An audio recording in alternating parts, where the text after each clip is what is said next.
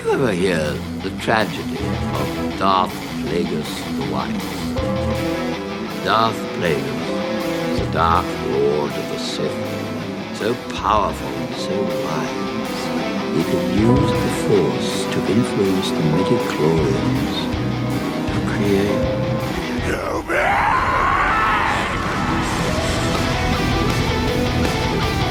Join me. Together, we can rule the galaxy as father and son. You may want to rule as father and son, but this here is no place for a Padawan. This is the dark side. This is Sith Talk. Everything is proceeding as I have foreseen. Ladies and gentlemen, rebel scum and loyal to the Empire, this is Sith Talk, the show where we talk about Star Wars movie news, Star Wars comic books, pretty much all things Star Wars TV, definitely Obi-Wan today. I am your host, Zach Chrisman, aka the Lord of Lore, and joining me is the Lady of Lore, Lindsay. Lindsay, what is up? You know, nothing really. I'm kind of just more disappointed that you actually really did just abandon that voice halfway through.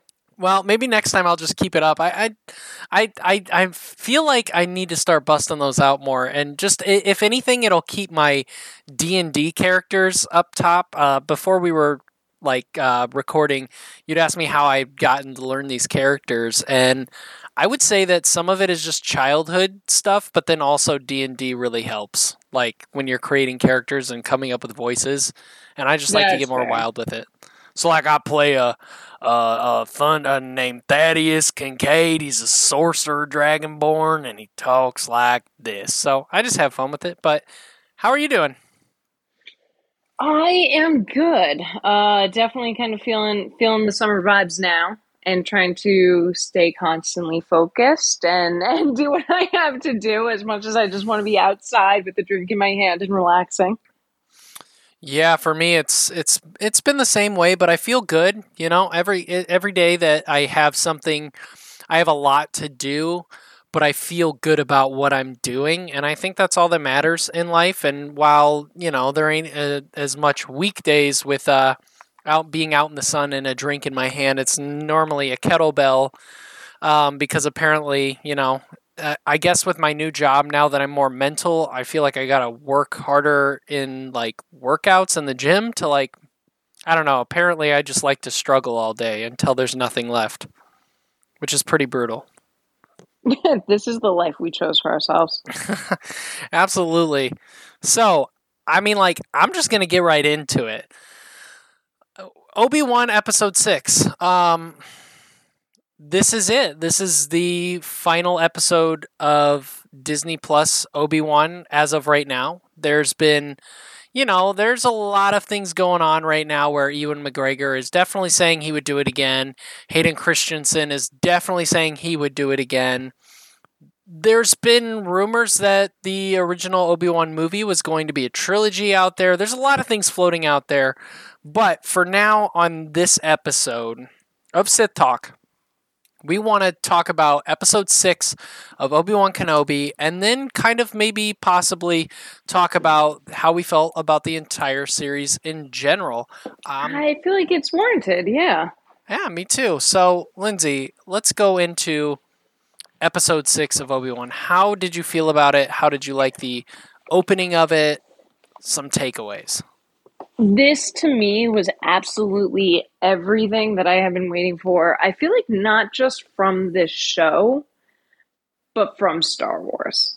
This was just worth the wait. It was such a great way to tie this all together, bring clarity, and really bridge the gap between Revenge of the Sith and New Hope. But it, I think, kind of gave us closure to all of the many storylines it introduced. And that being kind of the biggest one for me, is I said here over and over and over, and looking at the first 5 episodes still, I mean it.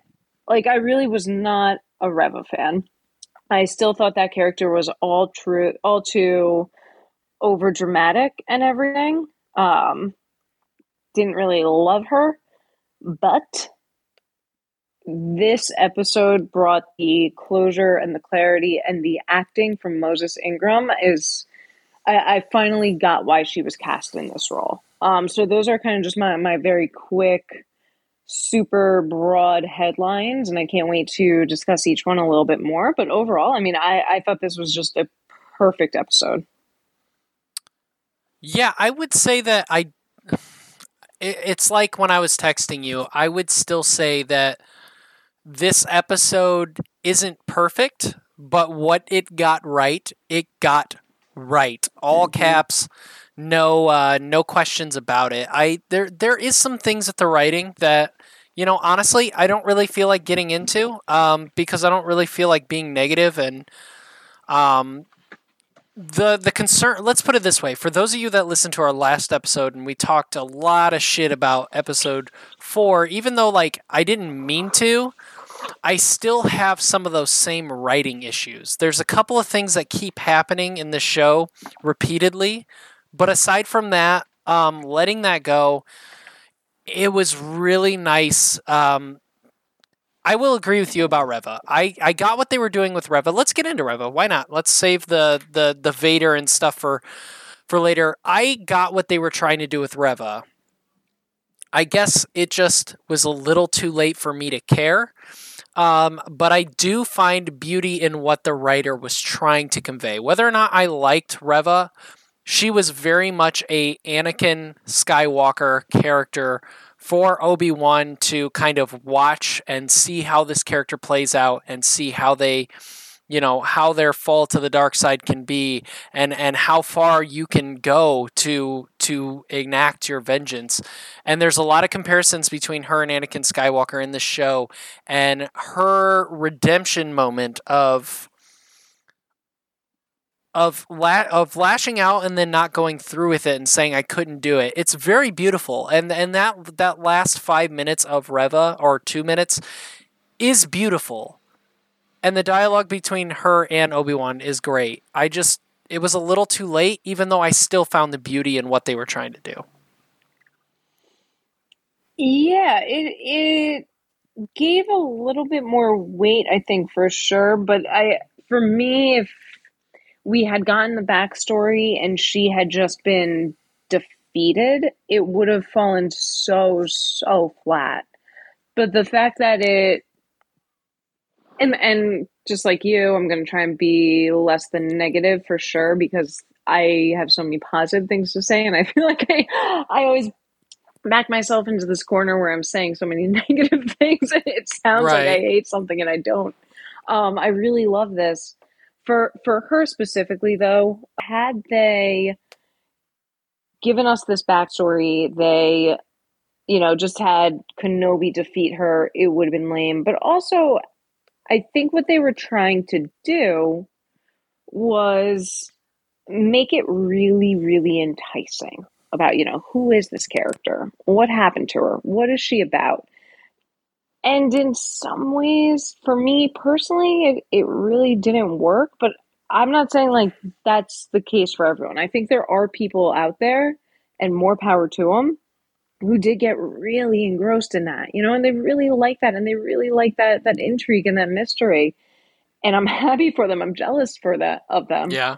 For me, it didn't really play out, but I would have to imagine, especially for the people who did feel that and who were so on the hook, what a great payoff. What a beautiful way this story ended up being shown. And just the fact that after all this time invested, it wasn't a person that defeated her. It wasn't a circumstance that defeated her. It was her own internal goodness that defeated her. And I think that is, to me, why it's look, I'll take 5 weeks of her being melodramatic if it got me this. Yeah, absolutely. And then, one of the things that I really liked about this episode that, stays away from the beef, but it is a positive thing. Owen is such a badass. Owen and Beru are just so damn badass. Yeah. It's there's no way they'd ever make a show of Owen and Beru in Tatooine. And I don't want to go back to Tatooine, but while we're here, it's really nice seeing, you know, a lot of people were kind of saying, oh, they couldn't even, you know, she couldn't even fight, you know, Owen and Beru and take them down. Why, you know, how was she warranted as a warranted badass? But for me, it was very much like, people don't really understand. I'm from Indiana. Like, farmers don't just farm. They shoot AR-15s like in their fields. Like, they know how to shoot guns. They know their land. They know their terrain. They know how to defend themselves. And I thought it was so cool seeing Owen be able to know his land, defend his land. And, you know, it's not just even farming. Like, farmers work a long day. Like, even just regular farmers. He's a freaking moisture farmer. And these Tusken Raiders are bad at this time in like the entire, like in the Star Wars timeline. They're terrible. Like, they're bad, and he's got to watch out for those people. Not to mention, like, you know, you find out that there's a lot of spice that gets run around in Tatooine. Jabba's right down the street. Owen's seen some shit and he can hold down. And I'm not saying I want an Owen series or anything like that. I just thought that was a really fascinating element, that Owen could hold his own to protect his family. So I mean, I agree with everything you're saying, but not so much with Owen, but for Beru for me. Whereas Owen, I really like that we got to see the softer side of him, right? Where he takes ownership and he takes possession and he loves Luke and really takes that father figure in Luke's life. And then even where he opens up a little bit and offers for Ben to come meet and spend time with Luke. I think that was the bigger thing for him, whereas for Beru, it was everything you just said. Yeah, I kind of pair them both, but yeah, I'm just a big fan of, I forgot his name already. Why am I forgetting the actor's name? The biggest fan, Joel Edgerton.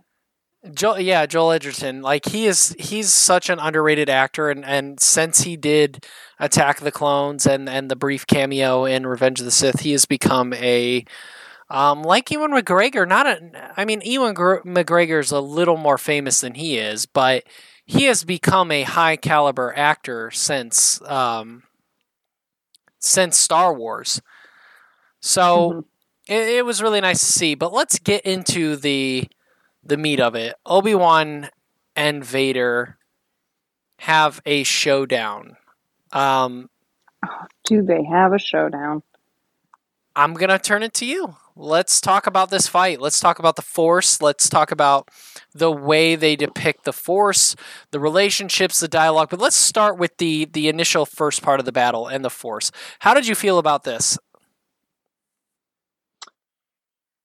I mean, look, this whole thing, here's why it's hard to talk about in a way, is there's a few different elements that go into it. There is such a heavy emotional component that goes with it, and then there is the Star Wars nerd in us, which wants to talk about things just like this, like the Force abilities, right? And the cool stuff that we see and what reminds us of The Last Jedi and The Force Unleashed, and all these things are so true and they're so valid.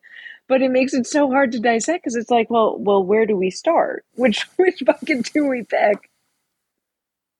Yeah, I mean, I just, when it comes to the initial battle, I think that the choreography with Vader very much felt like a Vader who was on edge and was violent and was ready to fight, while still not being like too much like the prequels where it was a little over. I mean, I don't have a problem with anything the prequels did, but it felt very much like it was written for a Vader that was very edgy and not your New Hope Vader. It felt like a modern day Vader, and the Force to me felt like it was up with the times that we have him pictured like our whole time. Like when I watch or would play the Knights of the Old Republic, or when I would read these comics, or Force Unleashed really was like one of the biggest one. The Force was so powerful in these games, and it was so nice it's nice about the series to see these Jedi and these Sith actually have that. And I've like seen some complaints with people that are like, oh, it's jarring to see Vader this powerful, and why wasn't he powerful in New Hope and Empire like this, or Return of the Jedi? And it's like one of those things where I'm like, our job is to dissect things. I understand that. But sometimes it's simply, that was an older movie. They couldn't do that at that time. Now they can. Do you want the fucking scene or not? Because I'd rather have the scene and not have to answer that question and just understand that this is a modern day Vader than not have these kind of scenes, or not have, like, why wouldn't Obi-Wan reign this in New Hope? Because it was made in 1977. Like, do we not want to have these things, or do we just want them to push the Force ball? Like, what do you want? Because I want Star Wars to innovate, to elevate, to grow, and I can as a human can discern, as much as I'm a canon junkie, can discern that this is keeping up with the times. And I will say something about Vader. Disney has shit the bed on things before. Vader is not one of them. Absolutely not one of them. And I'm so thankful for the power that Obi-Wan has in the show, and the power that Vader portrayed, because as a kid, like, that's what I really wanted to see.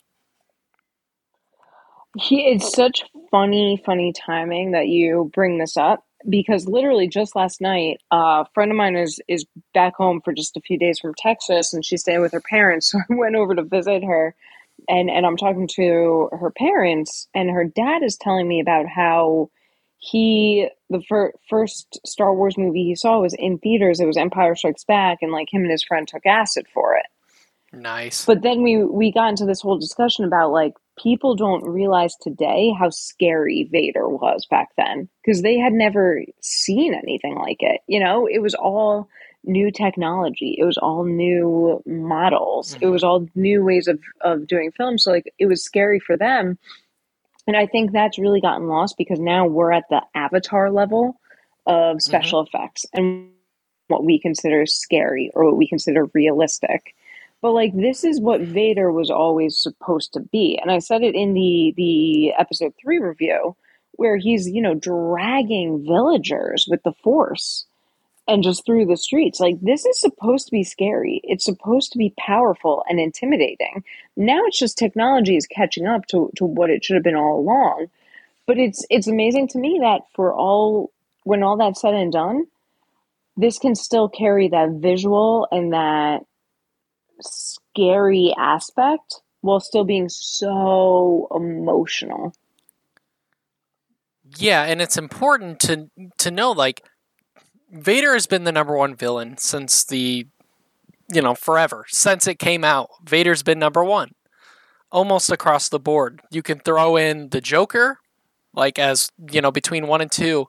But really the only way to keep that legend alive is by simply updating his scariness. We've grown accustomed to modern day that if you truly want these kids to see and feel the horror of Vader so that his legend carries on and he actually has a weight to his name, you have to do these things. You have to update it in this style. You have to show it in this depiction. You have to show him like this, because if you stay accurate to 77, much like Star Trek, you will die with your age.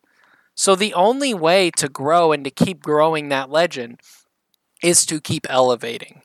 And it's like I said, when you're watching this fight and you look at the fight between them, like, get rid of the force powers, the lightsabers aside, Obi-Wan is fighting very much prequel style, very quick, very much like he would have fought in Revenge of the Sith. But Vader is still very much, he's quicker, but he's still very much Return of the Jedi Vader. Or even, I would say he's more agile in Empire Strikes Back. But he's quick to his feet, but he's not, like, doing twirls. He's not, jumping up and down. He's still fighting like a man who... He's still fighting with the same fighting style as what Vader would do. And I respect that. And I think that everything they got with this fight was... Honestly, it was perfect, and it was everything that I needed. Yeah, it was. We kept being teased that we would get a fight like this, and it came through. right? Like it really truly did come through because no matter how you look at it, this was just exceptional. And what I really loved is I had referenced it before almost in a joking manner, like there's all these kind of homages to different things, right? If you think the Last Jedi was the best Star Wars movie, they pay homage to that. If you think the Rebels episode, Twilight of the Apprentice, was the best thing to come from Star Wars, they pay homage to that. If you think Force Unleashed was, same there. Like they take all these aspects and it doesn't feel contrite by any means. It feels so genuine and so deserved, and they're really just adding all these elements that we've never seen. I'm sorry, all these elements that we have seen, we've just never really seen them done in a way that it's not the main focus, right? The main focus of this fight is not the freezing of a starship. It is not the raising of rocks. It is not. Actually, no, I will say it is. It actually is. The main point of this fight is when Vader, we see that little bit of his face. We start to see it, and we get the same vibe as when Ahsoka saw him. But now he's saying, like, he's admitting, hey, look, you didn't kill Anakin. I did. That line right there is not only the point of this episode, that's the point of this entire fucking series. That's what this has all been for and what it's all been about. Yeah. And I want to add to what you're saying with another thing. This is the best, in my personal opinion, in the history of Star Wars. This is the best dialogue written for Vader I've ever seen. Everything he says could be a new slogan, and it has weight to it. He doesn't overspeak, he doesn't overtalk, but it has weight. And I love the point in during the fight. Now, I definitely want to get into that emotional scene because there's so much there.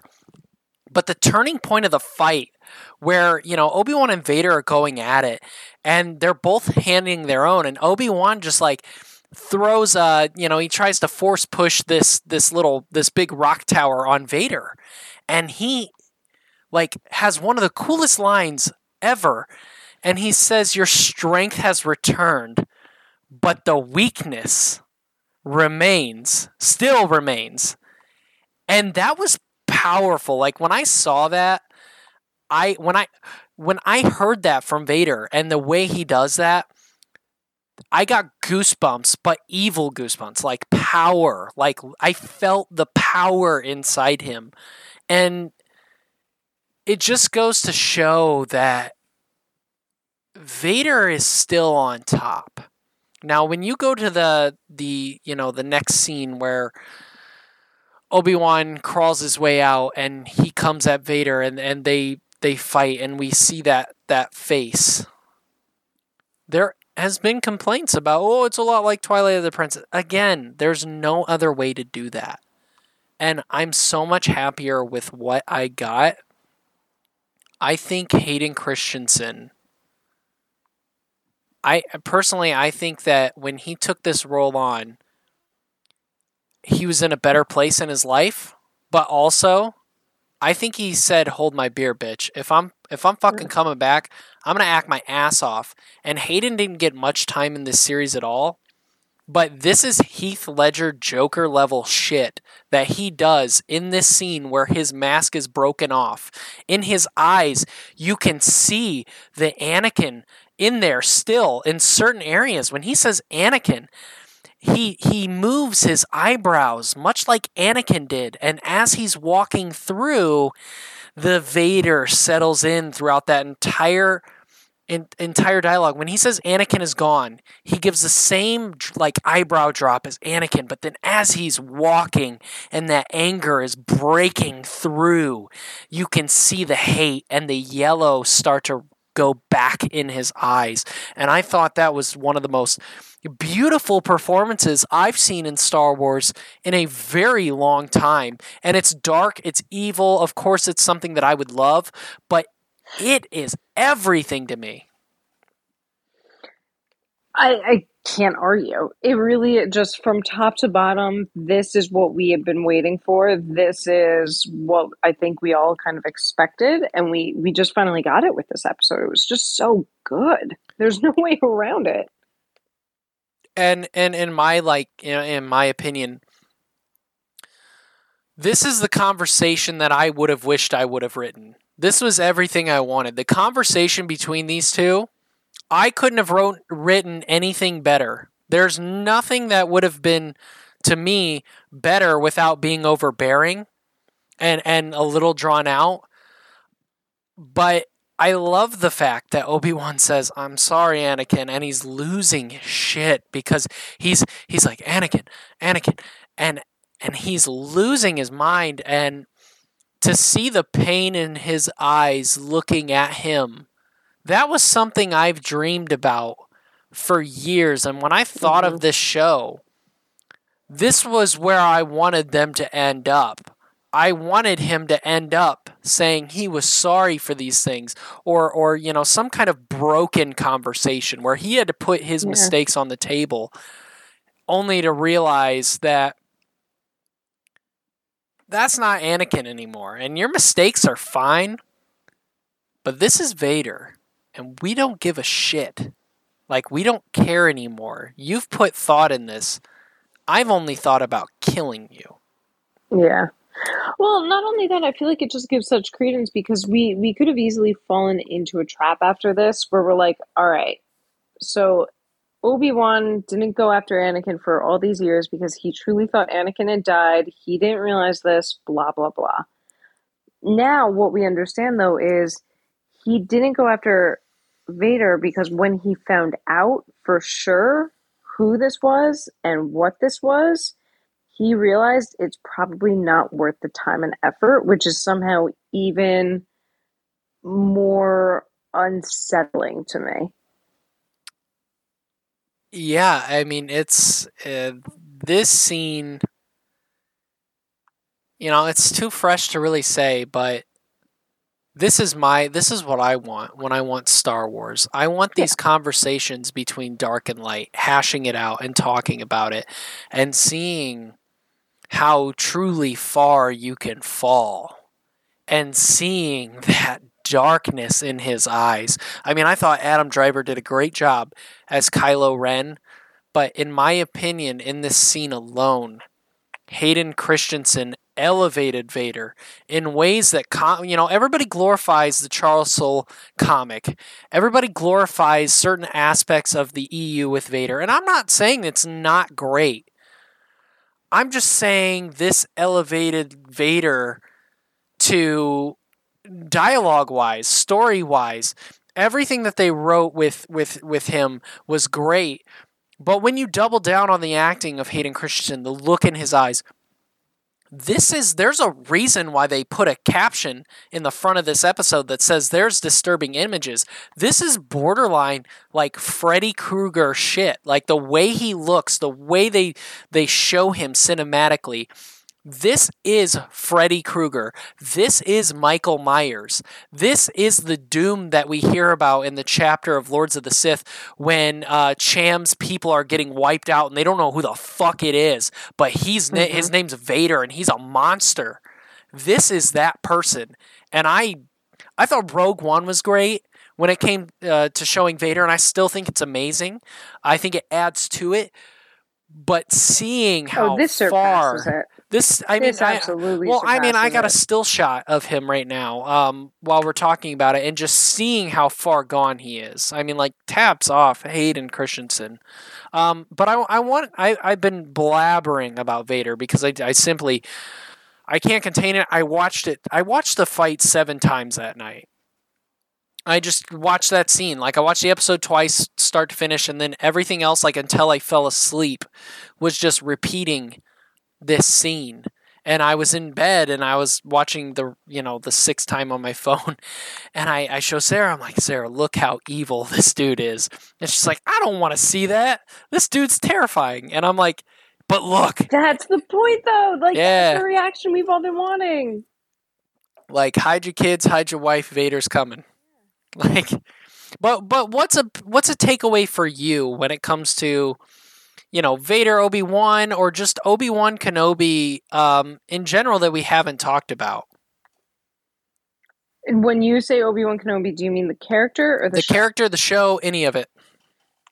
I think for me, it really is still the redemption arc for him that we have as fans, where this is something like I think in the Ahsoka novel is done exceptionally well, where we start to understand the real true dangers of the galaxy for Force-sensitive children.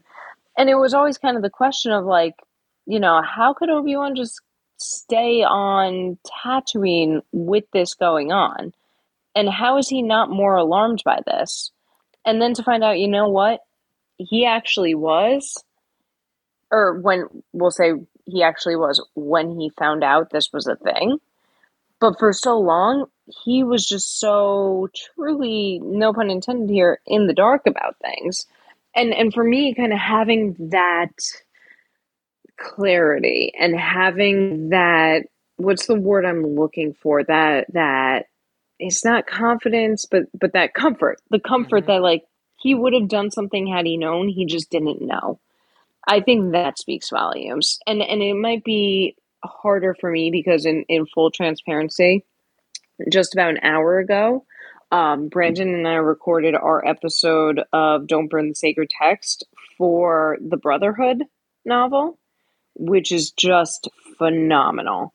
And it's just so interesting to me to see how this all kind of came to be and really came together after reading that story and understanding the way these two truly do need each other. And just seeing that relationship and how that relationship completely altered the course of this entire universe, but more so completely altered just these two men as individuals. So this to me, I mean, this final episode, I think just wrapped everything up so perfectly and so beautifully. I would say the one thing we probably really haven't gone into yet that we definitely should is Leia as a character. Everyone's been kind of complaining like, oh, she's not acting like a 10-year-old. This isn't how a 10-year-old should act. And we, as the fans we are, can come back with a few things. Of course she's not. That's the point of Leia. More importantly, we can be deeper fans and say, look, if you read Claudia Gray's Princess of Alderaan, it's not that far off, and she is right there. Like, it makes total sense compared to where you see her. We can even talk about the Queen's Shadow and Queen's Hope and those books, and then say, you know what, it was expected for children in this galaxy to be more mature and to be older. This is more like medieval times. Like, we can even say, look, when she is 19 years old, when we meet her in New Hope, and she watched her planet be destroyed, and what does she do? She puts the blanket around someone else and she comforts someone else. She's also not the 19-year-old. Like, she's right on track. But I think that this episode kind of eased that tension and eased that discussion because we did get to see her scared and vulnerable and not always sure of what to do. And she was a bit more of a kid in this episode, and I did really, really like that. Yeah, I mean, I think your points are valid when it comes to rationing with or being rational with a average Star Wars fan.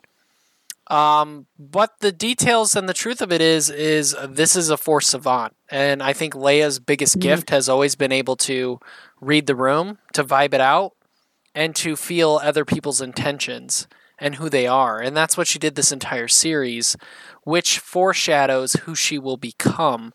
When it comes to the writing of Leia, she's picked up on everything very quickly with every single encounter. Minus the trucker guy that, she ran into and wasn't having direct conversation with, and was desperate to find, some kind of shelter, which she even apologized and she felt guilty for because she was wrong about her judgment. Her judgment. And I think what they do beautifully with this character is they don't say it, But she is very much using the Force in ways that she doesn't know. And it's why Reva can't read into her. It's why she picks up about Obi-Wan. And again, I think the best part of this show, which is really, as much as we talk about Vader fighting and the theatrics of it all, and this show really what it did get right, and some of its lack of writing, it has some very cinematic shots that could easily be shot and posters for the test of time. It really gets that cinematic feel right, but really what it gets right, and it's the number one thing that I've always wanted a Obi-Wan Kenobi series or movie to be, is these conversations. The conversations Obi-Wan has with the people around him, when it comes to Bail, when it comes to Leia, and the final conversation with Leia is, when I said before that I didn't know your parents, and then he gets to talk to them. And I love that. I love the conversation that he has with this little girl and I love her evolution, saying, that's okay. It doesn't matter. I have what I need. There is evolution, and the dialogue, you are wise, you're discerning, kind-hearted, like your mother. Yeah. These are qualities that came from your mother. And then he starts talking about the qualities from Anakin. It's beautiful, but you are passionate and, and fearless. And it is everything that embodies Leia Organa. And now you see, and this show has made light to how truly beautifully written Padme and Anakin were when it comes to Leia. I think Leia's personalities mesh way more than Luke's does. I don't even think, like, when you look at personality of Luke Skywalker, he's a lot different than his parents in a lot of different ways. Anakin would never throw his lightsaber, and that might be the thing. I don't think Padme would ever throw her lightsaber and say, I'll never join you. He won't do that. Neither one of his parents would do that. Luke is very different than his parents, and Leia is so beautifully, like, the combination, like the really that chapter of what from a certain point of view where Yoda says that Leia's the one, it really kind of makes you think about it, and it's like, while Luke is awesome and the legend of Luke Skywalker really does matter, and I'm glad we have everything, like, maybe Leia really was the one that should have been prioritized. No, it absolutely does. You're like, preach, queen, preach. Yeah, bow down. No, this gives 100% just full credence to all of that. It's I think what we have always wanted, but the difference is because we had absolutely no idea that she would ever be in this show. We just didn't know to expect that in this way. And now here we are with it happening. And it's everything we wanted. And it makes me wonder what it almost makes me want them to write a story, or to write something on why Luke was more prioritized, or why they ended up choosing Luke. Like, what was going on in these conversations. And that could very well even be a Kenobi spin-off or a Kenobi book, because maybe Qui-Gon, we still don't have those answers on why Qui-Gon wanted to train Anakin. He's the chosen one. Train him. And what Qui-Gon sees, and why Obi-Wan does end up on Tatooine versus saying, like, look, Owen, you want to make this kid a farmer boy. I've got a strong feeling about Leia, especially now they have a relationship. Like, what makes him stay? Because I do believe that we might get a sequel to this, even though I don't really want one at this point. Yeah, I kind of like where we left it. I think we're going to get one, though, and I don't know where we leave off as far as, like, the Vader relationship, how we kind of add that weight. But if you are going to do that, I think you have to answer the question is, we've seen the beauty in Leia, but why Luke? Because really, all of Star Wars canon lately has been Leia was the real piece. Yeah. Well, she was the piece that nobody saw until it was like Leia's the heart, the key. They write that like she's almost the one that got away, even though she never got away. Yeah. So why Luke? What did we miss? Does that make Yeah, sense? no, I think it absolutely makes sense. I think you're completely correct. That's a story, if they're really going to hammer in on this whole Leia thing, they have to answer that question. Yeah, because it's an obvious thing that they've been doing to the point where, and then when you go down to The Last Jedi, which I still love The Last Jedi, Luke is very flawed, and he's not like Leia. He's not the leader that Leia is.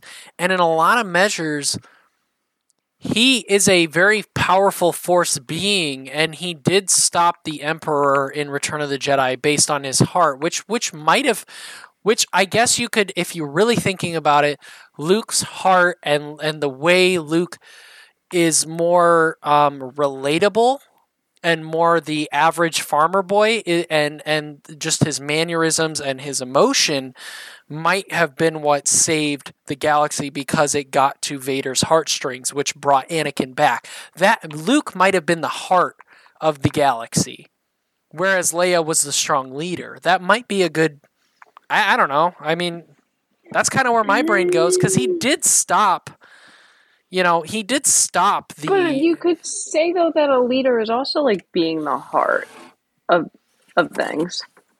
The fire. Because here's how I would describe it, right? Like my old director one time described my best friend and I, because I met her through work, and we were kind of leading this team. And he goes, Lindsay is the head of the team and Alyssa is the heart of the team. You can't, because she really was like the team mom, like bringing everyone together for all the emotional stuff and all the empathetic stuff. Whereas I was like, here's the numbers, here's what we got to do, here's what we got to worry about, here's how we're going to do it. But he always said, he's like, you can't take one away from the other. If you take away the brain, the heart's going to die. If you take away the heart, the brain's going to die. He's like, so he knew that our team relied on her being the heart and me being the head. I don't think either of them are the head in this situation. I think both of them are in their own ways the hearts.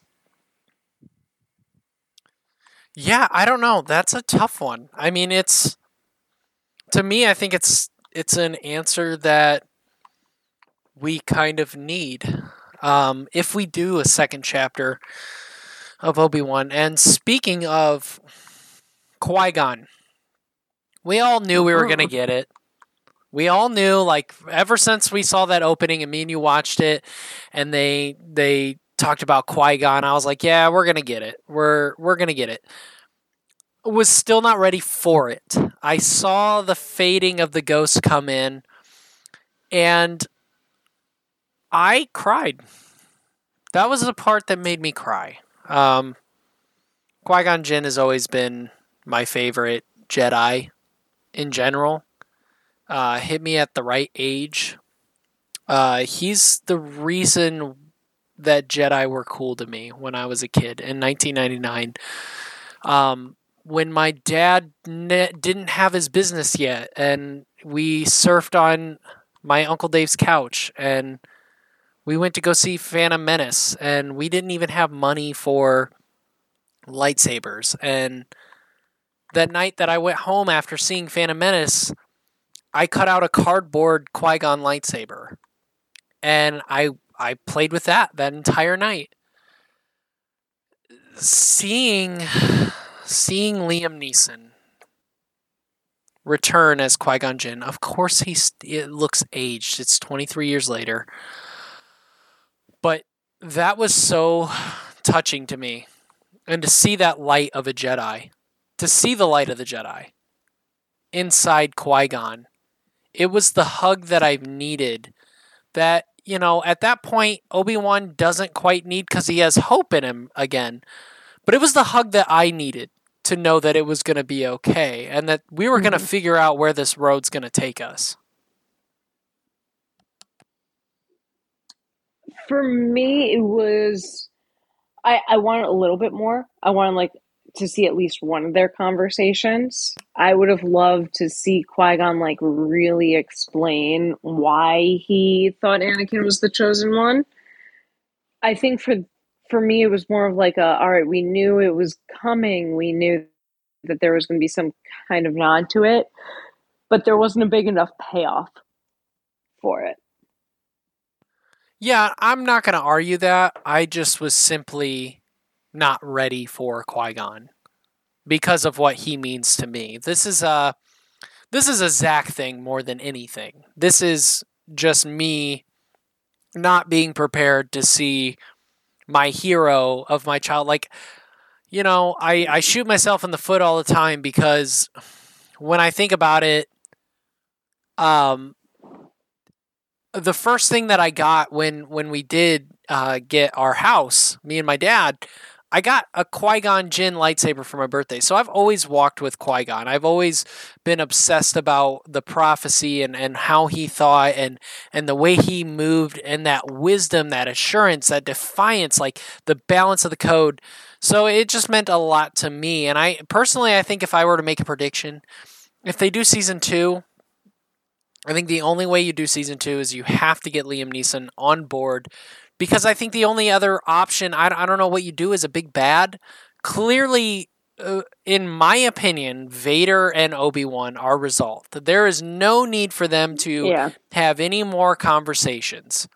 Again, they don't need that. So the only thing left to me is going towards somewhere that Star Wars has not gone to, because it's been a little more inside baseball, and that would be the secrets of the Force. How do we ascend to becoming a Force ghost? How do we, because Qui-Gon figures it out in Clone Wars, but Obi-Wan's in the series, he's the first one that just like shows up and appears to our characters. I just feel like, though, it's to your point, where do you go? Like, I'm so happy you said it, because I thought I was kind of crazy for liking this show and loving the ending as much as I do and still not wanting a second season. Yeah. Because you said it perfectly. Like, who's the baddie? What are we fighting? What are we going on? Like, that is done. That story is told. Let it be that. And now, if as much as I would love this introspective story still, not really the market you created here. Right. Yeah. No, I mean, I totally agree with you. I just think we're going to get one because the show did really well on numbers. This is the first show that's been kind of marketed in this sense. Like Hayden Christensen's been on Jimmy Fallon. Ewan McGregor's been on Jimmy Fallon. Like, this is a huge ordeal from a marketing standpoint, from an internet standpoint. There's been all these different questions. They've showed up on all of the shows in ways that none of them ever did when it came to their premieres. Like, Mandalorian will get this same kind of traction now, but this show got it off the bat. So I think we're probably going to get another season, but I agree with you. I'm not going to fight it. I'm going to say, okay, let's see what they have. But I agree with you. I don't think we need it.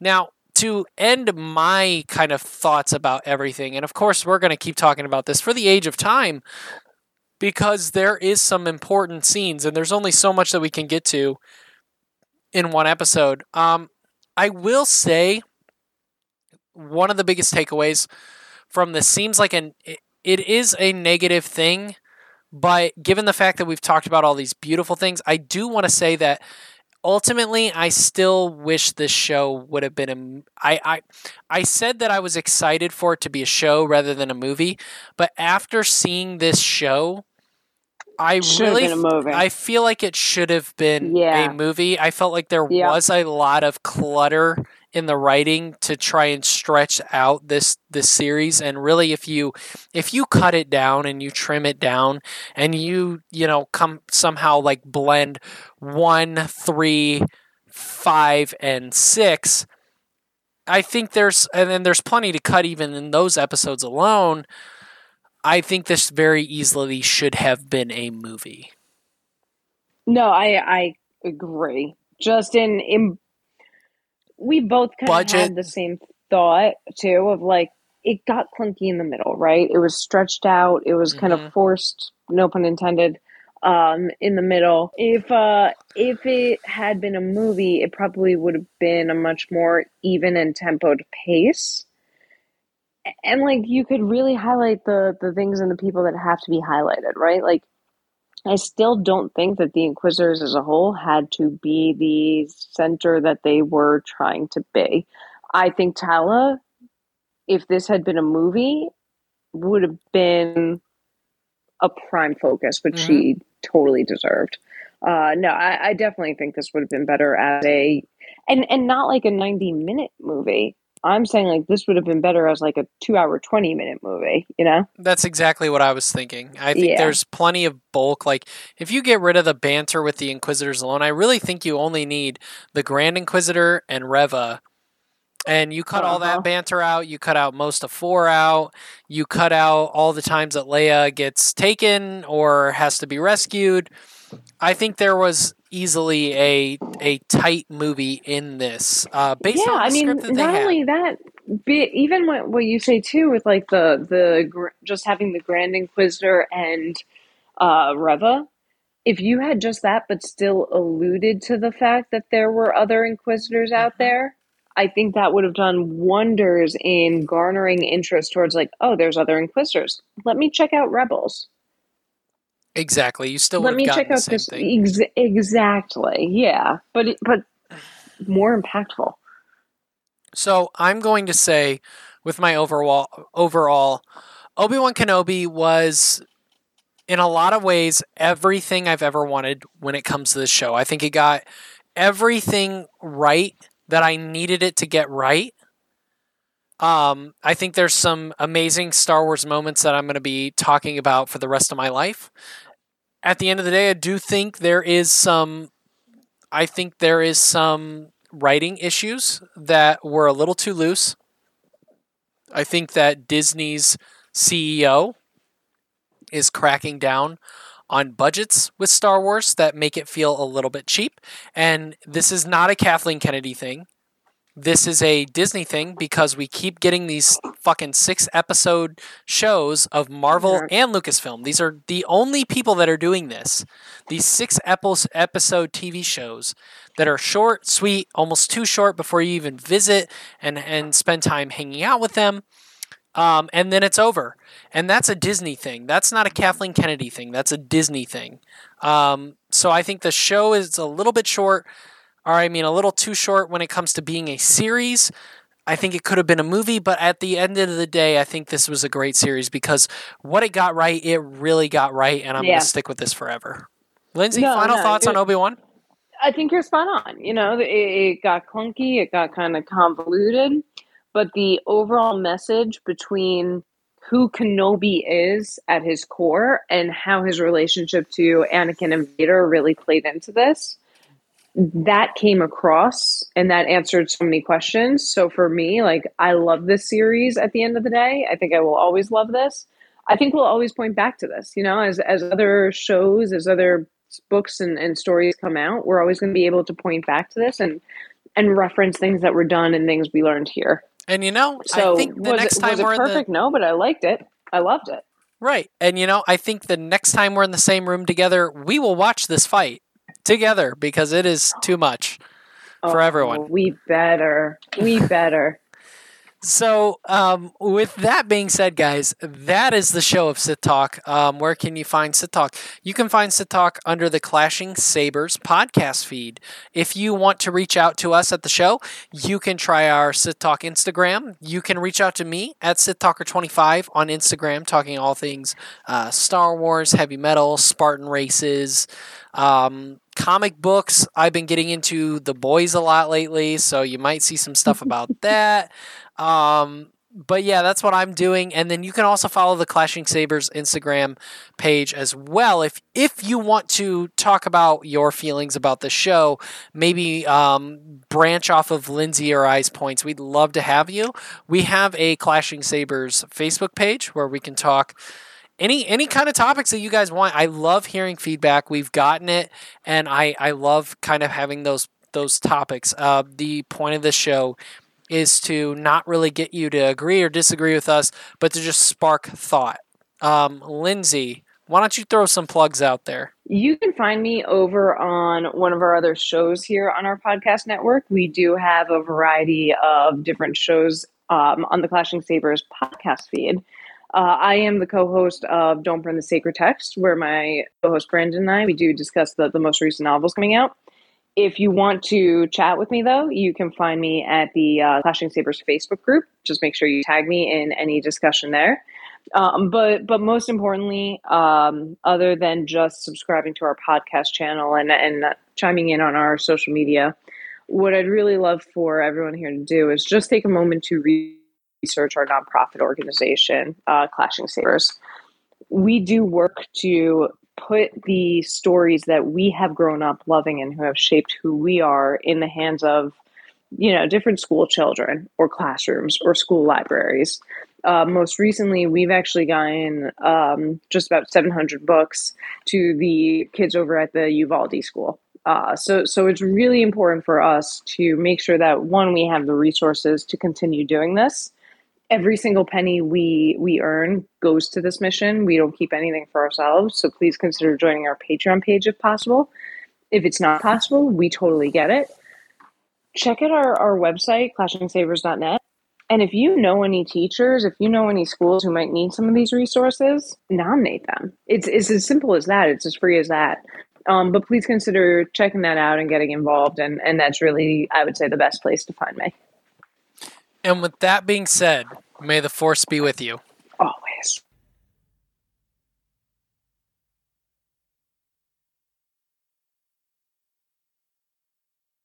Hey, looks like you're done talking Sith. Who? Oh, Scion, the bartender. Yeah, he's gone down a couple levels. You're gonna venture down there? Well, there's a few things you should know before you go. Sith Talk, all the Clashing Sabers network, they ain't associated with Disney, Lucasfilm, or any of their subsidiaries. All these licensed sounds and whatnot all belong to whoever the hell they belong to. We just use them here for entertainment and educational purposes. Look, if you're unsure about something or have questions about what's what, email us at clashingsabersnetwork@gmail.com. And hey, on your way out, make sure you leave us a rating and review. Word of mouth is how people find out about this place. Now, get out of the way, I got paying customers to get to. Jedi business, go back to your drinks.